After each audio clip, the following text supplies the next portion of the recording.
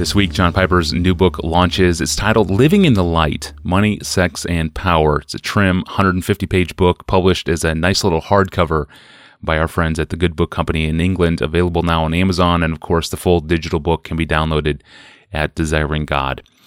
Pastor John, on this podcast, we often talk about fighting sin on two fronts. There's an external front of shielding our lives from certain influences. And then there's the internal front of filling our heart with God's glory. In the struggles against the sinful use of money, sex, and power, these things can seem far more powerful and more dominating in real life experience than the holy affections of Christ. As you well know, what would you say to a young believer who feels this is the case? Are you saying that God's glory is more powerful than the lure of internet pornography, for example? How do you quantify the competing pleasures of the flesh and the expulsive power of a new affection? Speak to a doubter who doesn't believe the pleasures in God is stronger than the allure of pornography. Wow. That question really captures I really want to figure this out. I mean, I get the difference between the powers of sex and the power of spiritual ecstasies. Those are not the same. So I've got lots to say about this. Where shall I start? Whenever we talk about money, sex, and power, sex always seems to be in a class by itself. And the reason for that is the physical dimension of the desire. That makes the desire for sex intense and powerful in a way that the desire for money and power do not. I'm sure that the desire for money, some activity or toy or privilege that money can buy, may have a physical dimension to it. But I doubt that desire for money and desire for power ever becomes as overpowering in their physical dimension as sex does. So my guess is that when a new believer or an immature believer compares the power of sex to the power of the beauty of Christ, these can feel like totally different kinds of attraction. And the question becomes whether the kind of attraction that the beauty of Christ has can really counter the kind of attraction that sexual hormones create.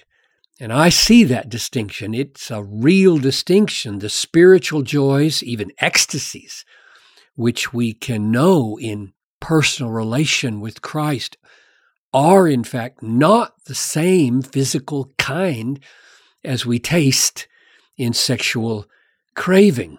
So when I say that the expulsive power of a new desire for Christ can drive out the controlling power of old sinful desires, I realize that this is a battle not between two pleasures measured on the same scale.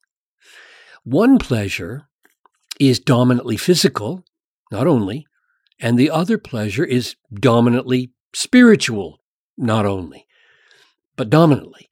And this creates a problem for a new believer or an immature believer because spiritual pleasures are so new to them and their capacities for these pleasures may be so undeveloped that they can scarcely imagine that a godly spiritual pleasure could be intense enough to conquer an ungodly physical pleasure.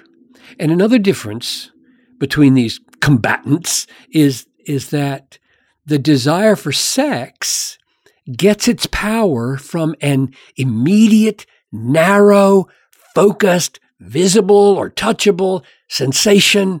But the desire for Christ and the enjoyment of Christ is not that way. It's not narrow in the same way. It's the pleasures that we have in knowing Christ are larger in their focus, deeper in the soul, more lasting and durable, taking in more of your personality instead of just focusing on your body, and more personal and more relational.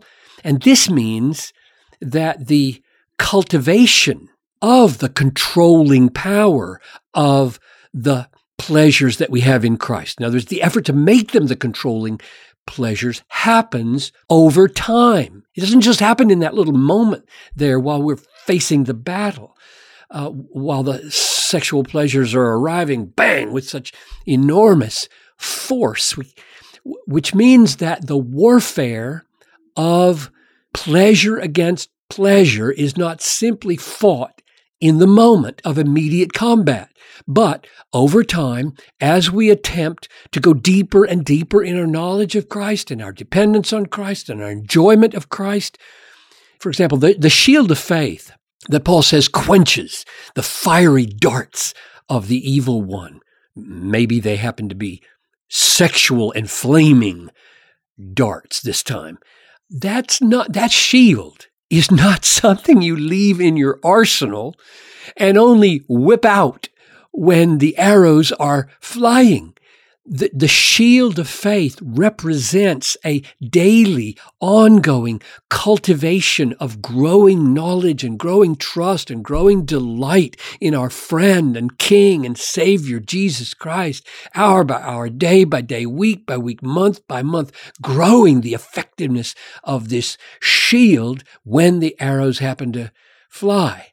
So let me try to illustrate practically what I'm talking about the growing and the intensification of this counter desire of spiritual pleasure over against the immediacy of the physical pleasure. Basically, the idea is every day we fix our attention on the beauty of Christ in the way he deals with money, and the beauty of Christ in the way he deals with sex, and the beauty of Christ in the way he deals with power. And the biblical principle is that beholding, I'm getting this from 2 Corinthians 3:18, beholding, looking at the peculiar glory of Christ, we are transformed into his likeness so that his beauty in relation to money becomes our beauty in relation to money, and his beauty in relation to sex, our beauty in relation to sex, and his beauty in relation to power, our beauty in relation to power. So here's how it works for me. I'll just give you concrete strategies that John Piper tries to follow. When I drink in the word about Jesus being so unencumbered by possessions that he had no place to lay his head, my amazement at his poverty that made many rich, moves me. It moves me. It shapes me. It frees me from my love affair with money. I admire it. And when he says, foxes have holes and birds of the air have nests, but the Son of Man has no place to lay his head, I love him. I love his simplicity. I love his freedom from the love of money. I love his readiness to risk all for the mission. And when Paul says, though he was rich, yet for your sake he became poor, so that by his poverty he could make many rich, I see him. I love him. I'm drawn to him, and I find him giving himself to me. And his freedom from money starts to give me freedom from money, and his vastly more admirable beauty so far surpasses the tycoons of Wall Street. Why would I want to be like one of them? He's so free, so loving, so bold, so sacrificial. Everything about him is more attractive than all the rich people I've ever known. So that's the way it works for me. Beholding the glory of the Lord, I am changed into a person who doesn't love money. That's the way it works. Or let's take sex, for example. When I look at Jesus' sexual life, same thing happens. 3 decades of, well, maybe 2, of masculine virility. He had an adolescence, I presume, a puberty.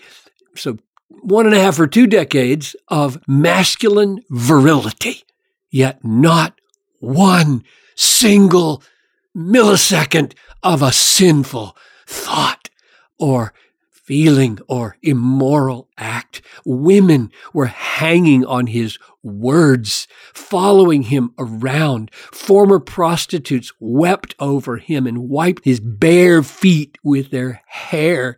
He lived a life from one angle that you could say was supercharged with sexual temptation, and he never sinned. He never once committed any lustful thought or act. He denied himself perfectly without denying the goodness of sexuality. I watch him, and as I watch him, I love him. I admire him. I stand in awe of his purity of mind and body, and I find myself in that admiration, hating my own little compromises, and I find myself longing to be pure and to be found holy at the last day and above reproach and glorious in purity. And his purity sexually is contagious. Or here it is. Here's the way I do it with power. Just recently I did this. You can do it in lots of ways, but when I looked at him in Gethsemane recently, and he said to his disciples that had just chopped off an ear to save him, "Do you not think that I cannot appeal to my Father, and he will at once give me more than 12 legions of angels?" Well, now, a legion is about 3,000 soldiers. 12 legions is 36,000. 36,000 angels would be enough to rescue him. And he says, I can do this. That's power. That is power. And he didn't do it. He walked into the jaws of the lion, and he was killed. Why?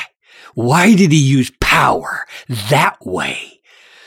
And it's so glorious. It's so beautiful. It's so loving. It's so kind. It's so self-denying. It makes me say, I want to use power that way. I want to lay it down for the cause of love, or I want to turn it for the good of others the way he did. So, to the young believer, or the immature believer, or the doubting believer, I would empathize with you that the power of sex in the moment of temptation seems stronger, largely because it's physical, and greed and craving look so powerful when you want to crave to look cool or crave to be powerful. They look so powerful in the moment. But I would plead with you to believe and to pursue Christ has depths and heights and unexpected dimensions of pleasure for you, that if you will go hard after him day in and day out, these dimensions of pleasure will transform your life, and they will pull the power plug on those sinful temptations. Brilliantly helpful. Thank you, Pastor John. The new book is titled Living in the Light, Money, Sex, and Power. It's a nice little hardcover published by the Good Book Company in England. It's available on Amazon, downloadable, free of charge at desiringgod.org. I am your host, Tony Reinke. Thanks for listening to the Ask Pastor John podcast with author and longtime pastor John Piper. I'll see you tomorrow.